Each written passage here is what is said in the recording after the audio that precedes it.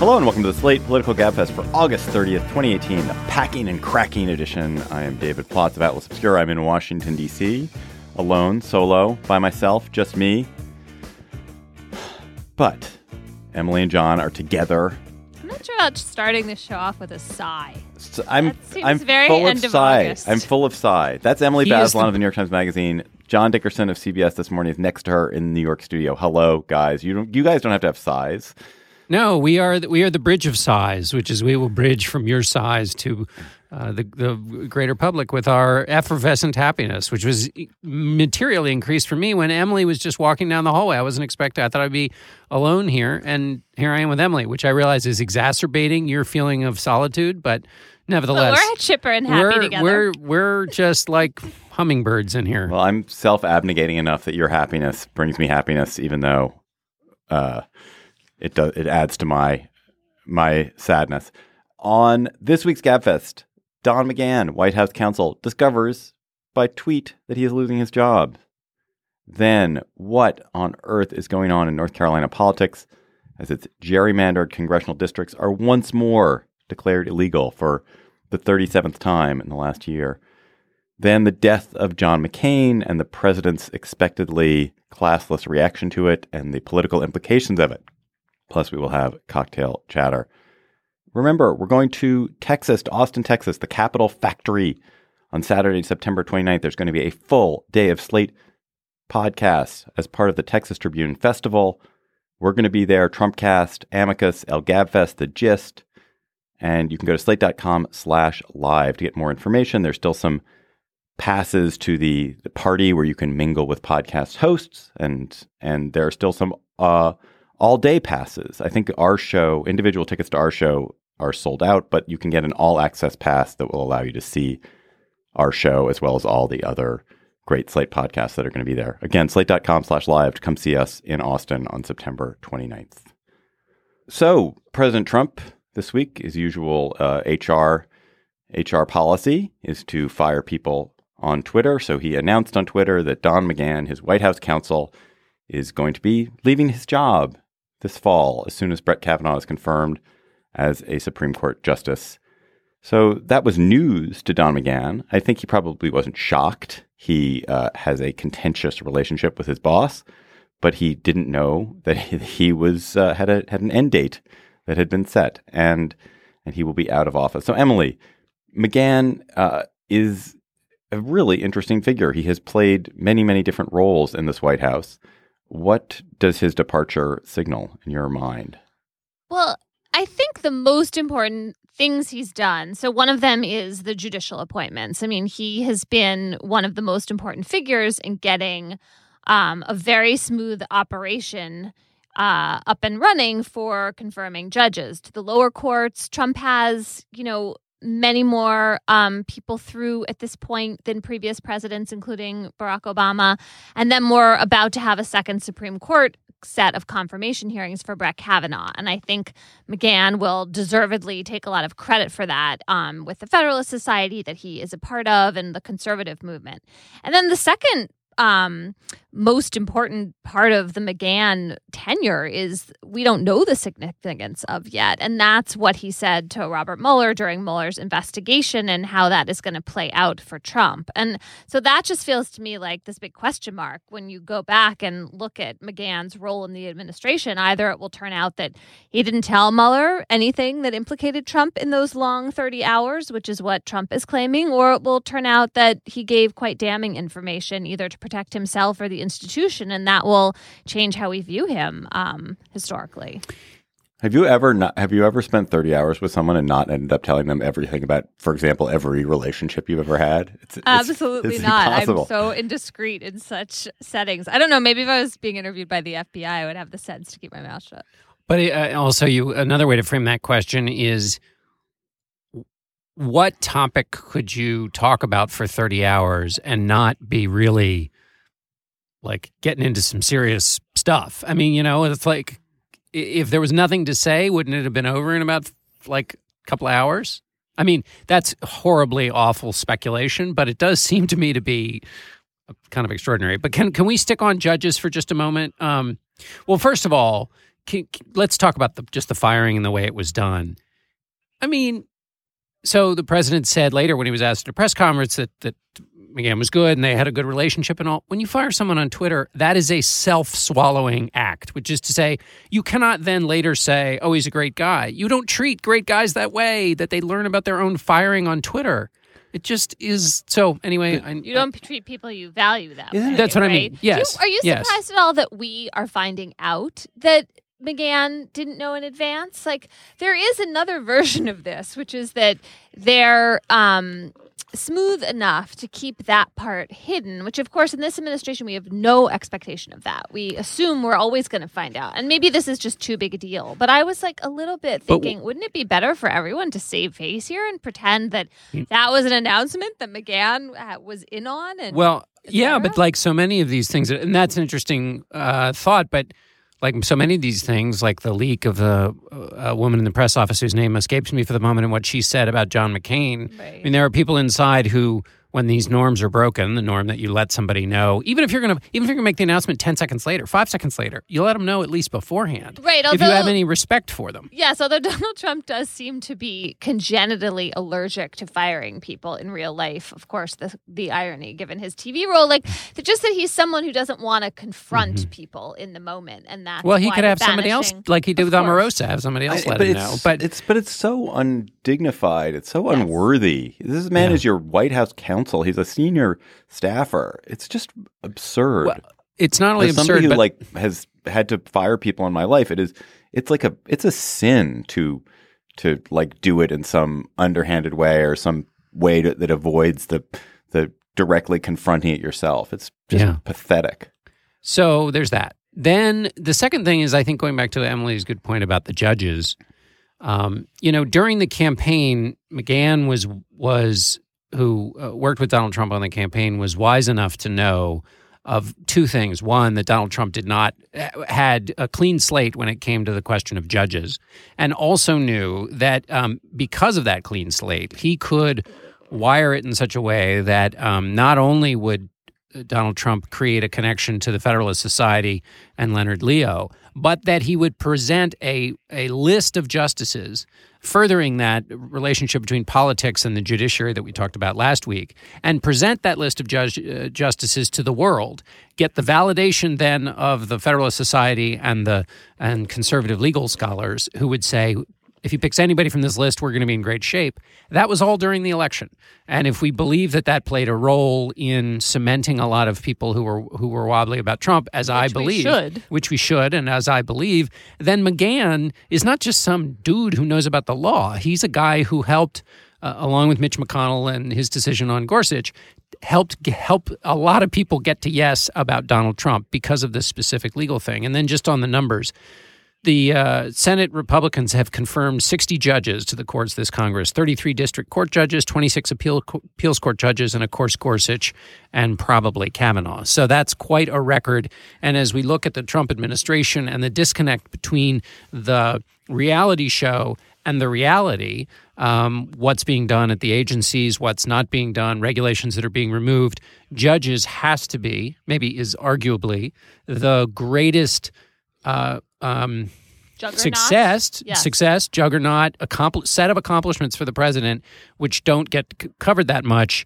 And they are big and real and will affect people's lives in a really big and substantive way, even though much of the public attention is often spent on, the various flaps. Yeah. And one way that we should all think about that is that so far in the Trump administration, some of the biggest moments of refusing to go along with Trump administration excess have come from the judiciary. And so if you imagine a judiciary transformed and really different from the one we have now, you could imagine many fewer moments in which judges are resisting presidential power that's being expressed in arbitrary, rickety ways, like we saw with the travel ban, the family separations. Judges have played really crucial roles in those moments. But that's because we get back to, again, the big overarching issue of American politics, which is we have a legislative branch that doesn't function and doesn't exercise its role. Although, of course, for the people who are happy with those numbers that I just read to you earlier, not only is the legislative branch is functioning perfectly, which is to say they're shuttling these judges through really quickly. And I mean, obviously you want a legislative branch in which, all voices are heard and that things are adjudicated and all that. But for people who are of a certain political view, then it's working great. I think it would be hard for any Republican who actually believed in the Constitution or believed in the American system of government to say that the legislative branch is working really well. There's no regular order. There's no committee hearings. There's no serious legislation. There's no check on the president through legislation. I mean, you cited one example there. Yeah, I know. You know what I'm saying, though, right? I mean, right. Well, if you think of it in the longer term, then the judges matter a great deal, and then you only change the dynamic when Congress changes. So when and if Congress changes. Emily, let's turn actually to an interesting story in the Washington Post on Thursday, which made the case that using a Game of Thrones metaphor, which I don't dare repeat, but they Game of Thrones metaphored it. And said essentially that the Trump White House is not prepared for what will happen if the House is taken by Democrats. And in particular, McGahn's departure means that the White House counsel's office is down. Will be down its counsel, but also 4 of the 5 deputy White House counsels are gone. So there's apparently only one deputy White House counsel who's in place.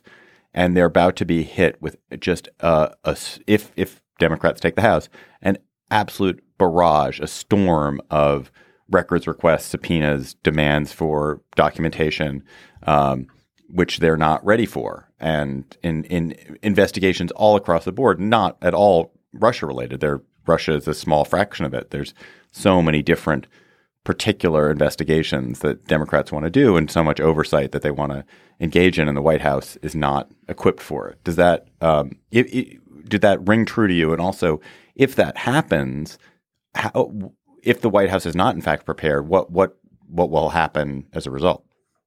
I mean, I think with these moments, it's all about who comes in next. But then when you also think about the churn in the Trump administration and the implications of being fired on Twitter, you wonder what quality of lawyer is going to want this job next. Now, I mean, Rudy Giuliani has been angling for it since the beginning. So there's that. But, you also have people like Emmett Flood, who is the president's lawyer, who I would say is the least in the press, mouthing off. He seems to be in position for this too. So if you imagine that they can get someone really competent to bring in his or her people, then you feel like, okay, so you fill those deputy slots and they're months away from Congress actually changing hands. If in fact that happens, that's not a done deal. And they have time to prepare for all of that. It's the question of how they're going to get someone really good in there with really good people that seems like the big unanswered one. Well, and also you could question whether having 4 out of 5 deputy White House counsel spots empty is a feature, not a bug, which is to say, we can't these requests. We wish we could help, but it's just so much paperwork and they just slow walk the whole thing. I interviewed Lindsey Graham yesterday, and his response to McGahn was that the president needs to hire somebody who basically, this is my word, not his, needs to be ready to be on a war footing for when the House Democrats take over. And Trump seems very fired up to take exactly that approach. Right. I mean, everything about Trump in the last few months suggests that he will be very comfortable in that mode, more comfortable. But let me ask this question of you, Emily. Sorry, David. Ethically.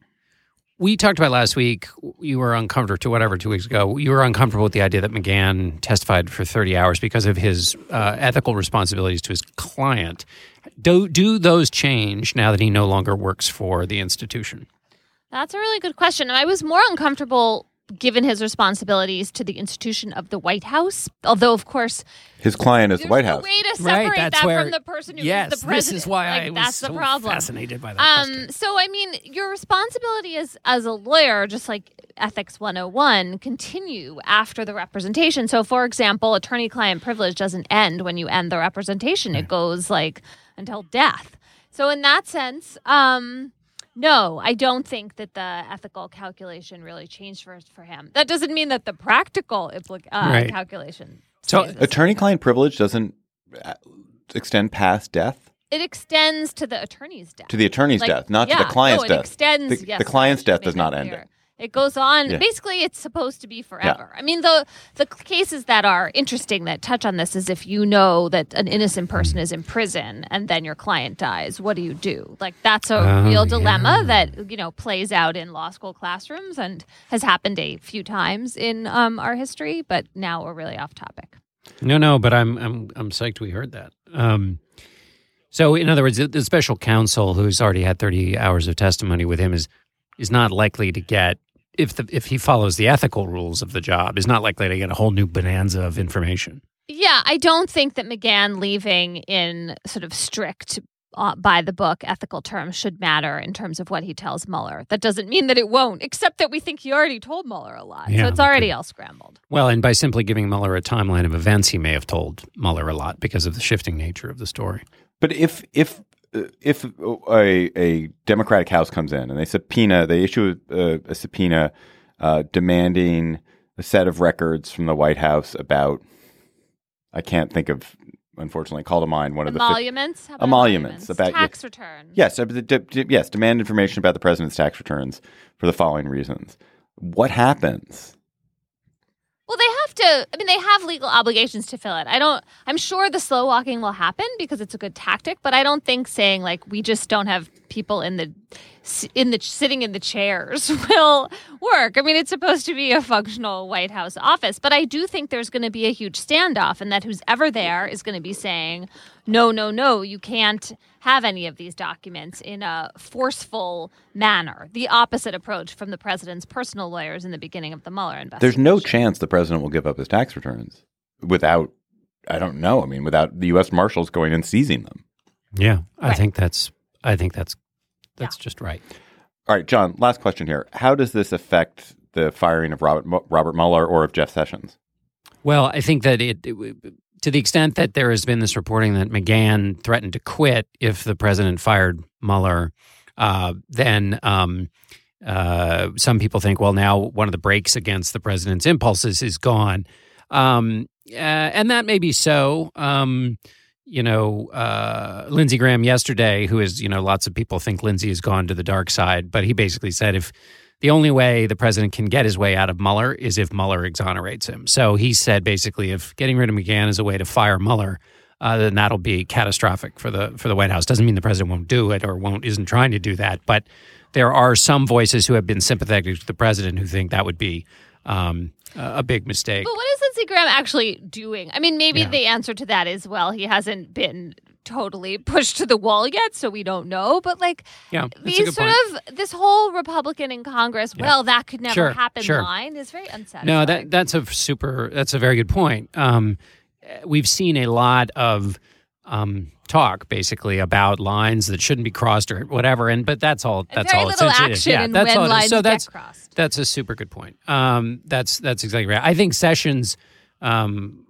This doesn't matter with respect to Sessions because Sessions is basically a dead man walking. And nobody seems. I mean, actually, Mitch McConnell did come and defend Sessions the other day, but this week, I mean, Graham, Corker, like 6 different senators were like, well, yeah, looks like it's, he's going to be fired. Now, the question is, there was I can't remember whose story it was, but who said that the president's lawyers suggested that Sessions could not be, that he shouldn't fire him before Mueller's report because it would support the idea that it's obstruction of justice because the president is mostly upset about the fact that Sessions couldn't get this, he recused himself and couldn't stop the special counsel. So I can't imagine he waits that long. I think at the most he waits till the end of the election.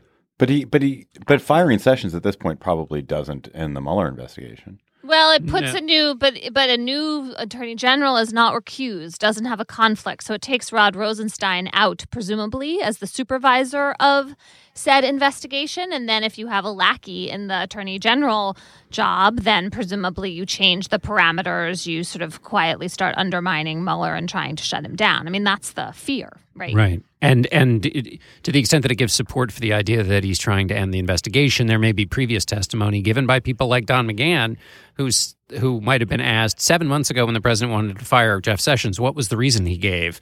And McGahn might have said, well, the reason he gave is that Jeff Sessions had recused himself and he wanted the investigation ended. So who knows? Oh my God. It's amazing that all of the president's moves have to do with protecting himself in investigations of his own wrongdoing, have nothing to do with public policy. That when you think about Jeff Sessions, Right, and Jeff Jeff Sessions and Don carrying McGahn out- are the two most effective, and what's his name at EPA, the three most effective members of the administration. You've forgotten Scott Pruitt's name? That's so quick. I hope to never hear it again. Right. No, but it is remarkable. I mean, Jeff Sessions, who is doing God's work from the point of view of conservatives on so many fronts in the law and has been effective in a lot of ways at pursuing those goals, has like turned into Trump's whipping boy. I mean, there's some just crazy, weird, like Greek tragedy element of that, or farce. I'm not sure which. But I think you could.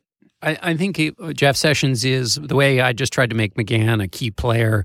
I think, Jeff, the point you just both made is, if you just think of the disconnect between policy and personal impulse. Politics. Yeah. I mean, he is really doing the president's work as much as possible, and yet is still being hung out to dry the way he is. All right. As you lucky Slate Plus members experience every week, we create special bonus segments of the GabFest for Slate Plus listeners. Last week was an epic one. It was well worth the price of admission, which is for If first you don't year of say Slate. so yourself. For first year of Slate Plus membership is $35. People would pay $35 just to hear Emily yelling, "Back the fuck off, plots," or whatever you said to me. So Slate Plus members, you should become a member. Or no, you already are members. But people who are not Slate Plus members, you should become members by going to slate.com/GabFest Plus to get a bonus segment on the GabFest. And today's bonus segment is going to be, should you track your children on their phones? Should you spy digitally on them? We have differing points of view on that. So we'll look forward to talking about that in a few minutes. This episode of the GabFest is sponsored by Aura Frames. Are you ready to win Mother's Day? Cement your reputation as the best gift giver in your family? Give the moms in your life an Aura digital picture frame preloaded with decades of family photos. That mom will love looking back on childhood memories, seeing what you're up to today, checking out grandkids, checking out cousins. And even better, with unlimited storage and an easy-to-use app, you can keep on updating your mom's frame with new photos so that it's a gift that keeps on giving. This is how I live in my family. I gave my mother an Aura frame. It was either for Mother's Day or for her birthday. She absolutely adores it. She's constantly hectoring me to update it with more photos, which I do. I also gave my girlfriend's mother an Aura frame, and I hope she hectors my girlfriend to update it with more photos. But it is a present that will bring absolute delight to a mother in your life. And they have a great deal for Mother's Day. GabFest listeners can save on this perfect gift by visiting auraframes.com to get $30 off plus free shipping on their best-selling frame. That's auraframes.com. Use code GabFest at checkout to save. Terms and conditions apply. A three-judge panel again ruled North Carolina's 2016 redrawn congressional map unconstitutional on, I think, First and 14th Amendment grounds. Maybe Emily will cite extra amendments that I've forgotten. Originally, I think you got them. Originally, a different map was tossed in 2011. That 2011 map had impermissibly diluted black voting power. It had been created, the court said, with the idea of diluting African-American votes. So in 2016, the North Carolina legislature, the Republican-controlled North Carolina legislature, drew a new map. This time they said, we're not trying to dilute black votes. We're just trying to dilute Democratic votes. They came out and said it. The person who was in charge of it came straight out and said it. And he said, the only reason we created 10 Republican-leaning districts and 3 Democratic-leaning districts is that we couldn't figure out how to make it 11 and 2. So this is just the latest in a really remarkable and kind of appalling series of events in North Carolina, a purple state whose Republican legislature has engaged in a series of really demoralizing practices to undermine a Democratic governor, rig a Supreme Court race, rig the congressional districts. It's crazy. But Emily, talk about the legal issues at play, the redistricting issues at play in the North Carolina case, because it's the latest in what seems like an inordinate number of these cases around the country. Well, so this is a ruling from a 3-judge panel, and it was a remarkable statement about the problems, and in the view of this court, the constitutional problems with partisan gerrymandering. So to back up for a minute, in defense of the North Carolina legislature who, said, yes, we're trying to reduce Democratic power to as few seats as possible. When he said that, he would have had every reason to think that it was perfectly legal what he was doing, because the Supreme Court has never rejected a redistricting map because of partisan gerrymandering. The court has not been in that business, has not let lower courts do that regulating of how states draw maps. So that's why you have these statements on the record from people admitting that that was the basis of the map. And can I just read one for your Representative David Lewis? Yes. Justified the map by saying, I think electing Republicans is better than electing Democrats. So I drew this map to help foster what I think is better for the country. Yeah, that's why David Lewis is on the record in the way that he is and is now being mocked. But in fact, legally speaking, he was on solid enough ground when he said all of that. Now, is that a good idea? I mean, I don't think so. And I think this 3-judge panel opinion does an excellent job of laying out the problems from the point of view of both, equal protection under the law of different voters and also freedom of association. The problem with partisan gerrymandering is that you're punishing people for their political views and distorting and warping representation in a way that, depresses the electorate, makes people feel like the system is rigged because, in fact, it is rigged. So that's the kind of underlying set of issues. Can I ask, what is the conservative case for not punishing states that gerrymander for partisan reasons? Well, so first of all, it's not clear at all from the Constitution that judges have the power to intervene. So when you look at the redistricting clause in the Constitution, it gives that power to state legislatures, mentions Congress, doesn't mention the judiciary. So the originalist argument from Justice Scalia when he was alive was that there's just no role for courts to play here. And if states have a problem with this, they need to change the process themselves. I.e., pass a law or a ballot initiative allowing for a nonpartisan independent redistricting commission. And in fact, those ballot initiatives are on the ballot in 5 states this November. So there is an alternate remedy. But the idea that the courts have no role to play at all is extremely frustrating to people who are just like watching our political process become so distorted and twisted through gerrymandering. And so you see that frustration and the sense that the Constitution should forbid this from these judges.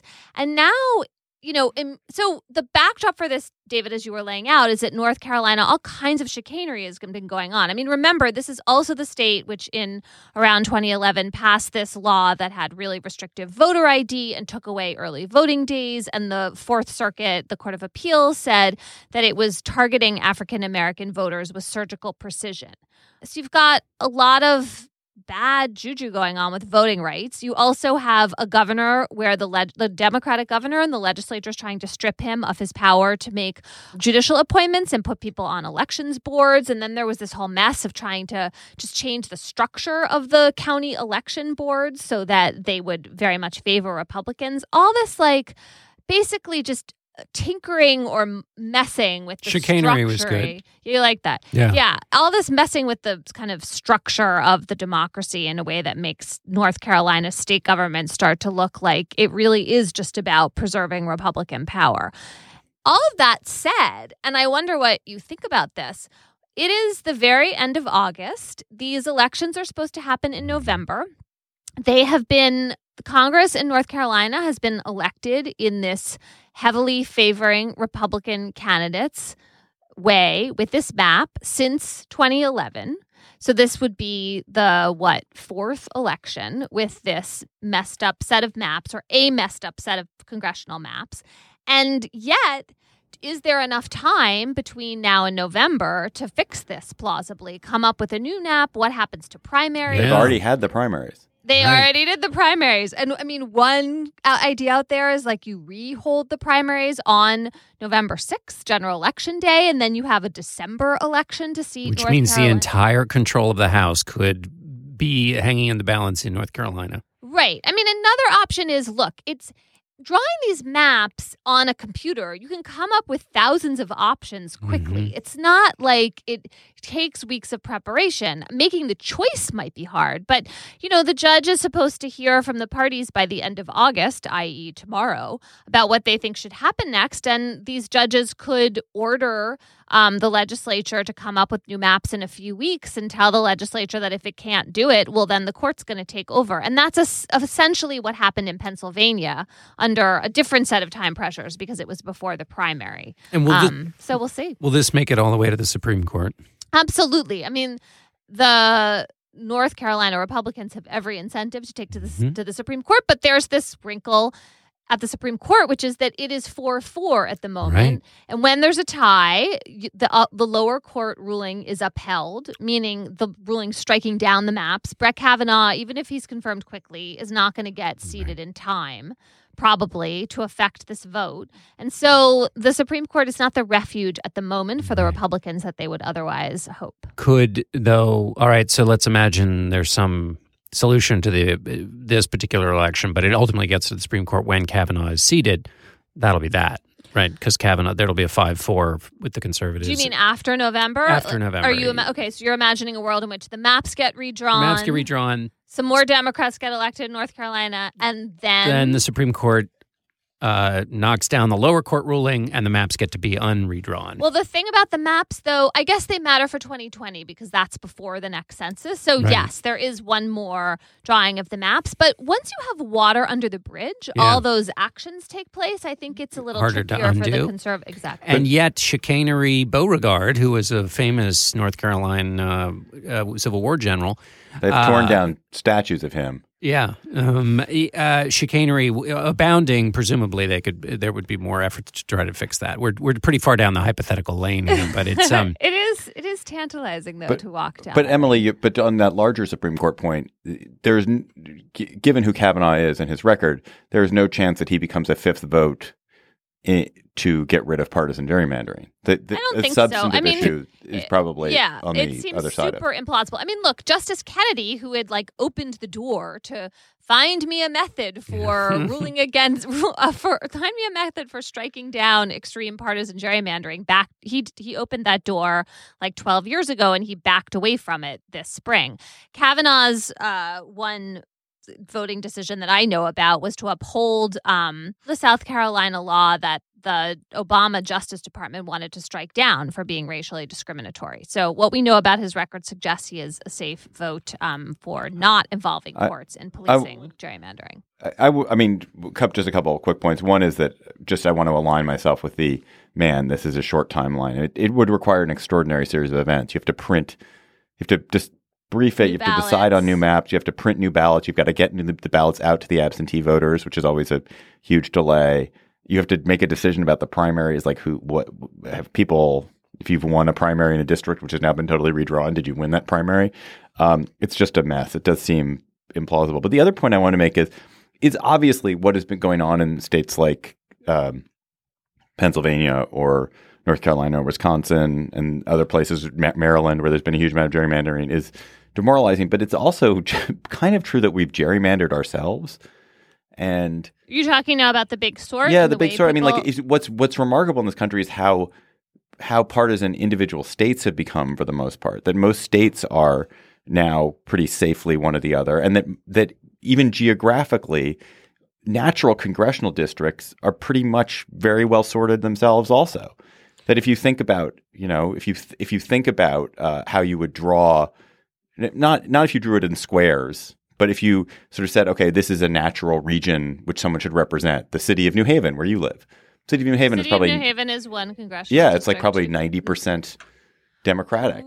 Right. I mean, it goes out. Our district goes out. But so, I mean, look, it is absolutely true that the fact that Democratic voters more and more tend to cluster in urban areas has had an effect on the composition of Congress. It is also true that gerrymandering in extreme partisan fashion is a separate problem. Yeah, of course it is. But and one final point on this, actually, and either one of you, I'm interested in your theory. So I just did some quick back of the envelope math on this. So as I understand it, North Carolina drew these districts basically so you draw districts that were 80, 90% Democratic 3 districts that were sort of 80 or 90% Democratic, and then 10 districts that are sort of 60% Republican. Yep. It seems to me that in a wave election, those 60% Republican districts, there's a bunch of those that could be in serious trouble. Right. Well, there's been some discussion of that some of the Democratic candidates in districts that are not like uber red are saying, wait a second, I'm not sure that in this particular race I want you to change my map. Right. Yes, that's why it's complicated. All right, finally,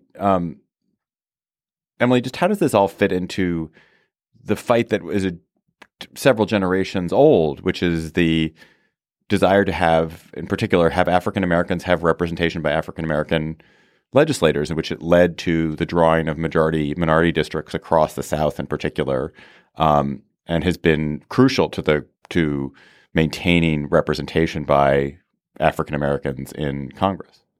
Right. So past generations, for example, of the Congressional Black Caucus wanted districts drawn so that minority voters could have a real shot at voting in the candidate of their choice. Didn't necessarily have to be a Black representative or a Hispanic representative in other parts of the country, but it could be.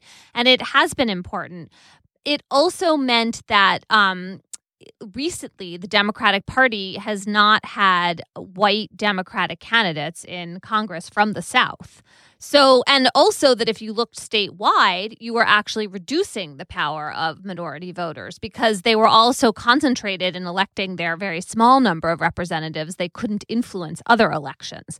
So in the last, I would say 10 years, 8 years, the Democrats have really shifted in their legal and political positioning on this topic. And so that's where you see candidates like Stacey Abrams in Georgia, Andrew Gillum, the Democratic nominee for governor in Florida, saying that they want to prove they can have statewide appeal by representing coalitions because they want to be more broadly attractive to funders, to Democratic voters. They want to show that you can be a minority candidate and get lots of white votes and build a liberal coalition that way. And so I think what you're seeing is like in tandem that movement to change the face of the Democratic Party also playing out in these redistricting fights where Democrats are now saying we don't want 80% Dem. We don't even want 60%. And there's some pretty good political science showing that the penalty that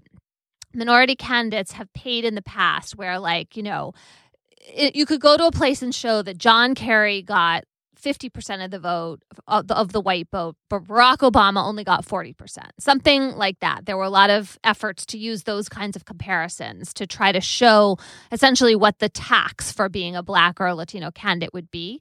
In some parts of the country, that tax is going away, or it's much lower, at least, than it used to be. And so the Democratic legal argument is, well, in light of that social science, it's consistent, or at least like a good reading of the Voting Rights Act. What we need here is enough composition of the vote of the electorate to have a plausible chance, but we don't need to pack the voters in the way we used to. All right, let's turn to our last topic. John McCain's body will lie in state in the Capitol this weekend. The 81-year-old senator and Republican presidential candidate died this week. His life has been much commemorated. I know that John Dickerson, you have spent a bunch of time this week talking about him and interviewing people about him. He's been well remembered for his desire to make fun of himself, his willingness to reconsider ideas, his volcanic temper, his sense of obligation and service, his great heroism as a prisoner of war, and his interesting political career, which was all over the map, which had elements of conservatism, liberalism, iconoclasm, some great choices, some bad choices. Let's not, I don't know. We can spend as much time as you guys want to. Well, I would like to ask John what is going to stay with him after, having a long relationship with McCain personally and then being through this week of thinking about it a lot. It's a good question. Yeah, because he was obviously an incredibly complicated guy. He supported things that were policies that were in some senses, he fought his party on tobacco legislation to get tobacco advertising away from young kids and to squeeze the pernicious role of money in politics. And the tobacco bill died. He was successful with McCain-Feingold until the courts basically unwound most of it, right?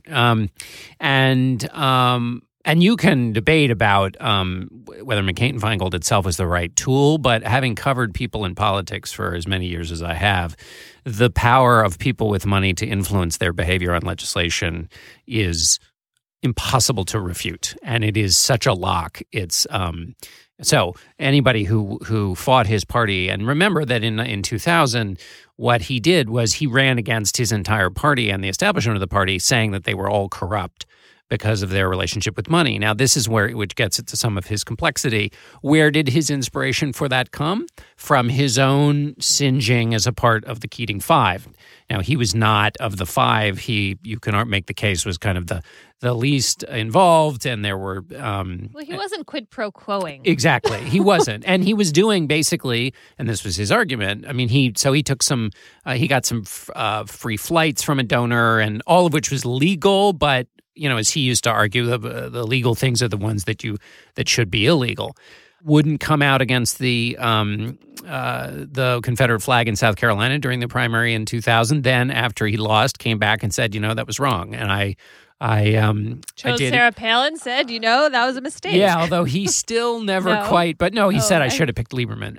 I think so. That's that's the whole big kind of public thing. I think what stuck with me is a number of the smaller stories of things he did in his life to people both known and unknown. The Mo Udall story is, I know, one of your favorites, David, which Michael Lewis chronicled so nicely.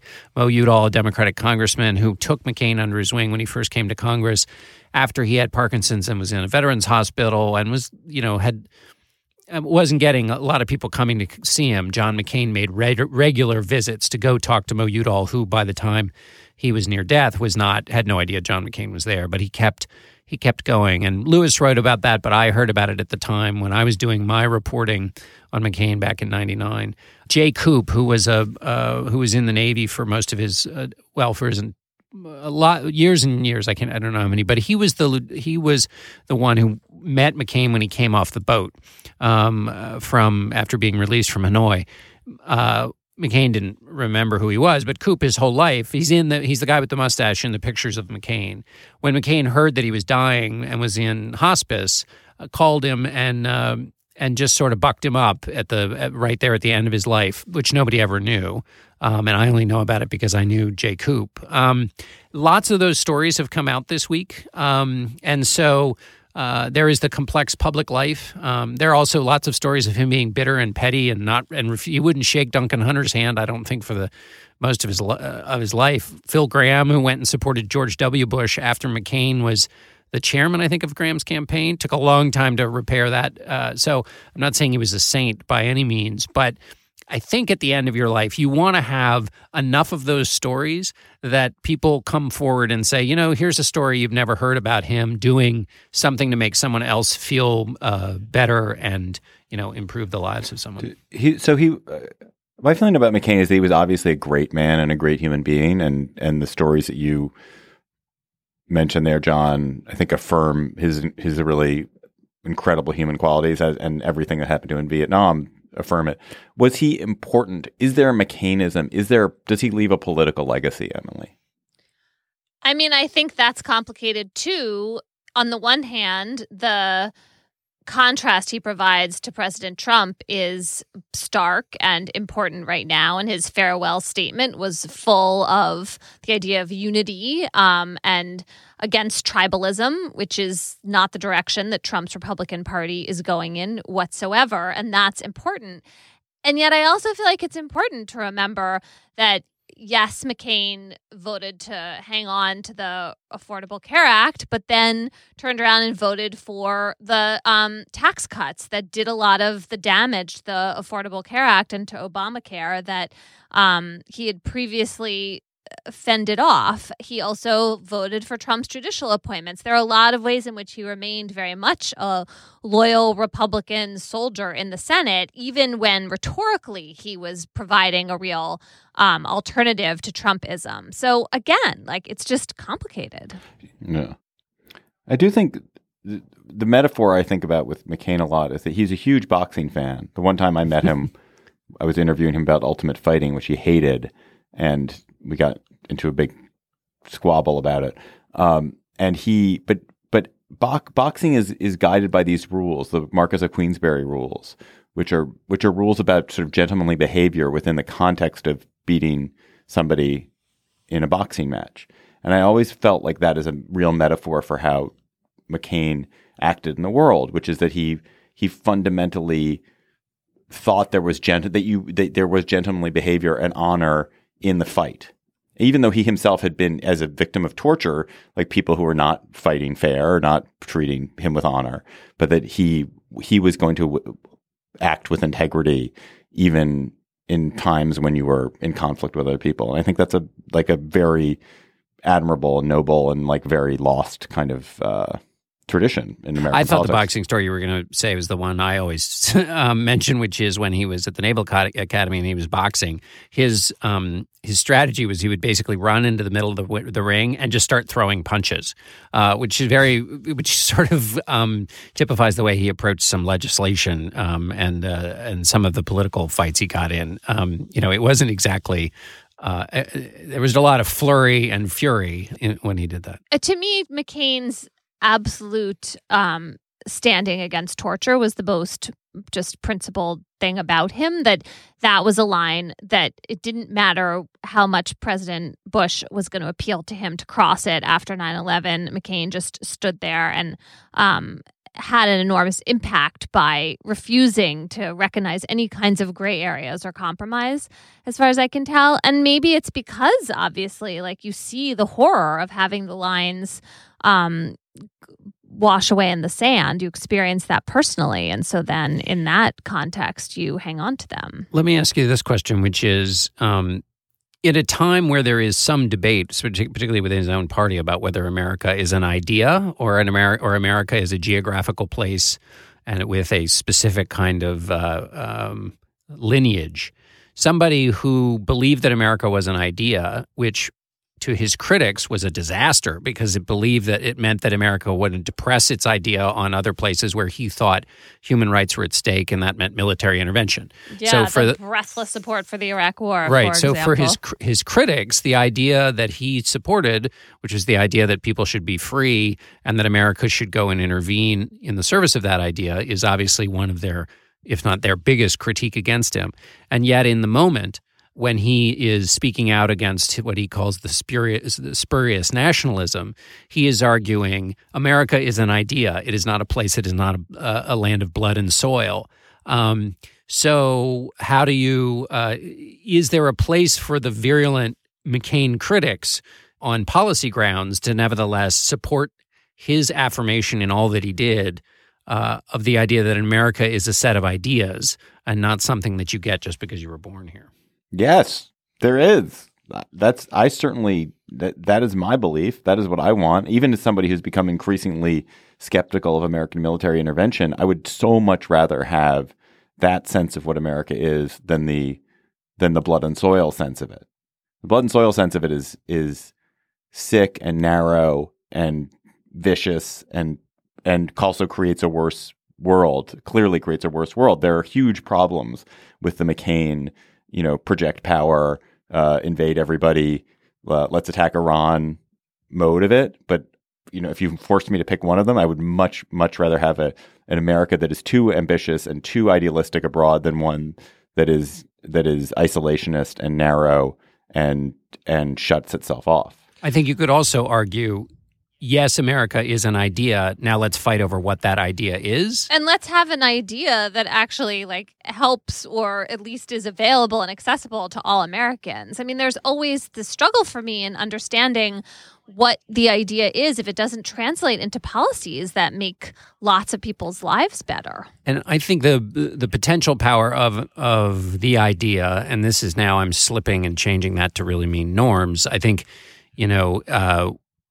a lot this week, people have been talking about his concession speech in 2008 to President Obama and the time at the Al Smith dinner during the campaign, in which, again, we're measuring moral distance here of the moment, where you have the president who's in office now was for 5 years America's chief birther, and you have McCain when he was running for president at the Al Smith dinner, when Obama's there in the audience, praising him while he's in the middle of a political fight against him, praising him for his good qualities, and then in his concession speech trying to create, because he was trying to live up to his notion of an idea of what a good loser is, back to your boxing metaphor, David, trying to deliver a speech that that praised Obama and set the conditions for a kind of coming back together.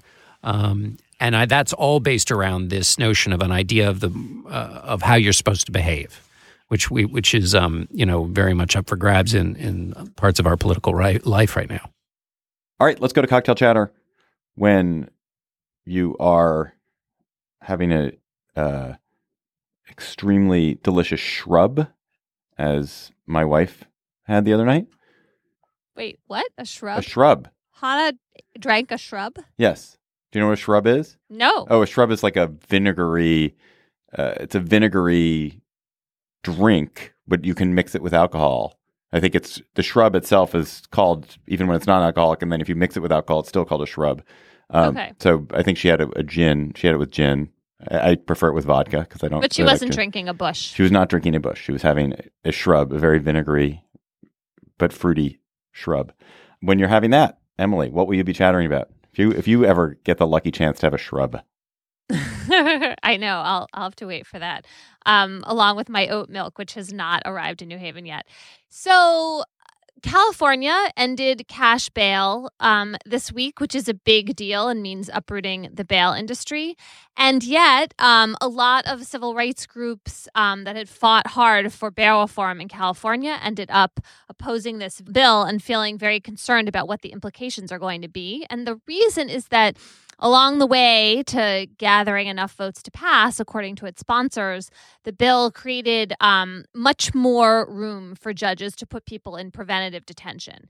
In other words, you get arrested, the prosecutors say that you're a danger, you're no longer going to have to, find the money for some really high bail as the way of presumably keeping you locked up before trial. The judge is going to be able to say, you're a risk, and so we're keeping you for that reason. And I just have no idea, I mean, no one does, of whether the fears about this new regime in California are going to be realized or not. And part of the reason is that California is also waiting for a ruling from its Supreme Court about the constitutionality of bail. And the court could limit the categories of people who are eligible for preventive detention in a way that would, I think, take away a lot of the sting, of the potential sting of this new way of approaching where people end up before their trials. So there are just all these unresolved questions. But for me, the thing that I keep coming back to is that it's become really clear to me in my reporting that eliminating cash bail is absolutely what we should do in this country. For-profit bail is just a scourge on the nation. And yet figuring out what's going to replace it for people accused of felonies and violent felonies is not obvious. There are various ways that the state can deal with those situations. In my view, you want to be detaining as few people as possible when they're presumed innocent. New Jersey's reforms are a lot of interest to me. They've been operating for a while. New Jersey just is a different animal from California. It was much more orderly and unified in its approach to getting rid of cash bail. California went in this other direction. From the point of view of the laboratory of democracy or just a journalist observing, it's good news to have lots of different models, but I just don't know what to make of this bill in California yet. You can make a hat. You can make a brooch. John, what is your chatter? Well, my chatter is I was in South Bend, Indiana on Monday interviewing former President Jimmy Carter, which was a joy. He was, it's amazing what he has done with Habitat for Humanity. And then what they do in South Bend, they built 41 houses. This army of volunteers arrives, 1,700 of them. And when you stand among them while they're in the middle of one of these builds, it's the constant sound of hammering. It's just this beautiful symphony of all of this incredibly productive work, and hearing the stories of the families who'd put all the work into their own is amazing. Is amazing. Anyway, I interviewed the president about that, but I asked him a lot of other questions, including, and we talked in the show about sort of the distance, the moral distance we travel, and norms shift and norms change, and so. But one that I was thinking about when I met up with him was right before his debate against Gerald Ford in 1976. Carter was taking a train ride to the debate, and all the reporters were in one place, and they were all handed by the campaign an interview that he had done with Playboy magazine. He said that he had lusted in his heart about other women. This caused an uproar, a flap. It was on the eve of the debate. Many people thought going to torpedo his candidacy. And so I was just thinking about what causes a president to flap. Now, in this case, he was a candidate, but the kinds of things in public life that get you in trouble. So I asked him about this, and he said this in response. I asked him to reflect back on that Playboy interview moment that had been such a big deal at the time with respect to our current things in the current light. He did not decide to make any contemporary comparisons, but he did say this. I lost 15 percentage points in the public opinion polls overnight. So that's 15 points and he said, all I did actually was quote the Bible precisely, because I just quoted Jesus and his Sermon on the Mount. Jesus on the Sermon on the Mount talks about lusting in your heart. And so he's right. Carter says, unfortunately, it was either deliberately or inadvertently misinterpreted by Playboy magazine. I quoted the Bible to, the wrong destination. So anyway, as you're thinking about how the presidency has evolved and the role of character and sexual peccadillos, it was once a flap to accurately quote the Bible about not actual adultery, not paying hush money for alleged adultery, but simply having the thought of adultery in your head. Wow. All right. My chatter. I'll just do. We didn't get the chance to talk about the absolutely astonishing, appalling story in the Washington Post. I suspect will become a bigger story over the course of the week. The news that the United States is moving to deny passports to American citizens who live on the border, people mostly of Mexican descent who live in Texas, Arizona, New Mexico, live near the border, were born in the United States, have American birth certificates, and the U.S. is saying when they apply for passports, well, we don't think your birth certificate is legit. People who have served in the U.S. military, people who have, raised families here. It's a pretty shocking example of fascism on the creep. It is a policy that the Obama administration started. The Trump administration is massively accelerating. So this is not something which Trump invented. It's a bad situation. I'm so glad. I was thinking of chattering about that. I'm really glad you brought it up. Yeah, I mean, I'm sure we'll end up. I suspect this is a story that will have legs because it's disturbing. My actual chatter is another Washington Post story about something called Epic Nerd Camp, which is a adult camp. I mean, I'm always suspicious of adult camps. Truthfully, find them a little bit odd. But Epic Nerd Camp just seems really nice. It's a chance for people to do live action role playing games, cosplay, wand making, sword fighting, Quidditch, wizarding, make FX makeup. It's, as the Post describes it, it's like Burning Nerd. And it just was a lovely story about people who have interests that are somewhat offbeat interests and finding each other and getting a chance to spend 4 days in the woods with no judgment and a lot of joy. So check out the story on Epic Nerd Camp. Is it so it's in the woods and it's kind of fantasy, the sort of Dungeons and Dragons / Harry Potter / Tolkien, or lots of different subcultures. So there's definitely Tolkien, there's definitely Harry Potter, there's some Star Trek people, there's Star Wars people, there's D&D people. So there's a lot of different stuff. Nice. It's all the universes marry together. Yeah, that's good. And then listeners, you continue to bring the hammer every week with great chatters. Thank you. Please keep them coming. Tweet at us at @SlateGabFest with something you think would be a great chatter, or you're going to be chattering about at your cocktail party this weekend. And Mitch Robertson, you sent us at Mitch_Robertson. You sent us a fantastic story from the Daily Beast about how the McDonald's Monopoly competition, the game that Monopoly that McDonald's had, and where you would gather pieces and if you had Park Place and Broadway, you would win $1 million. How it was completely rigged by one guy who was working for the company that printed the pieces, and he Oh no! It was an incredible story, and basically all the prizes were won by people he was connected to, and he found a way to cheat it, and it's just an amazing story about something that was just a sham, and McDonald's didn't know it. McDonald's had no idea that it was being duped, and it took a great FBI investigation. And one of the reasons why no one ever heard this story or told it is that it all broke on September 10th, 2001. So all the news about it happened in the shadow of 9/11, so nobody paid any attention. But it's a wonderful story. So in the Daily Beast on the McDonald's Monopoly competition. Great story. That's our show for today. The Gabfest is produced by Jocelyn Frank. Our researcher is Izzy Rode. Follow us on Twitter at @SlateGabFest for Emily Basil and John Dickerson. I'm David Plotz. Thanks for listening. We'll talk to you next week.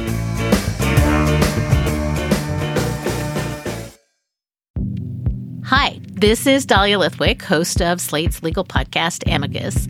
If you're listening to this show, you might be interested in Amicus's live show that we're hosting in Washington, D.C.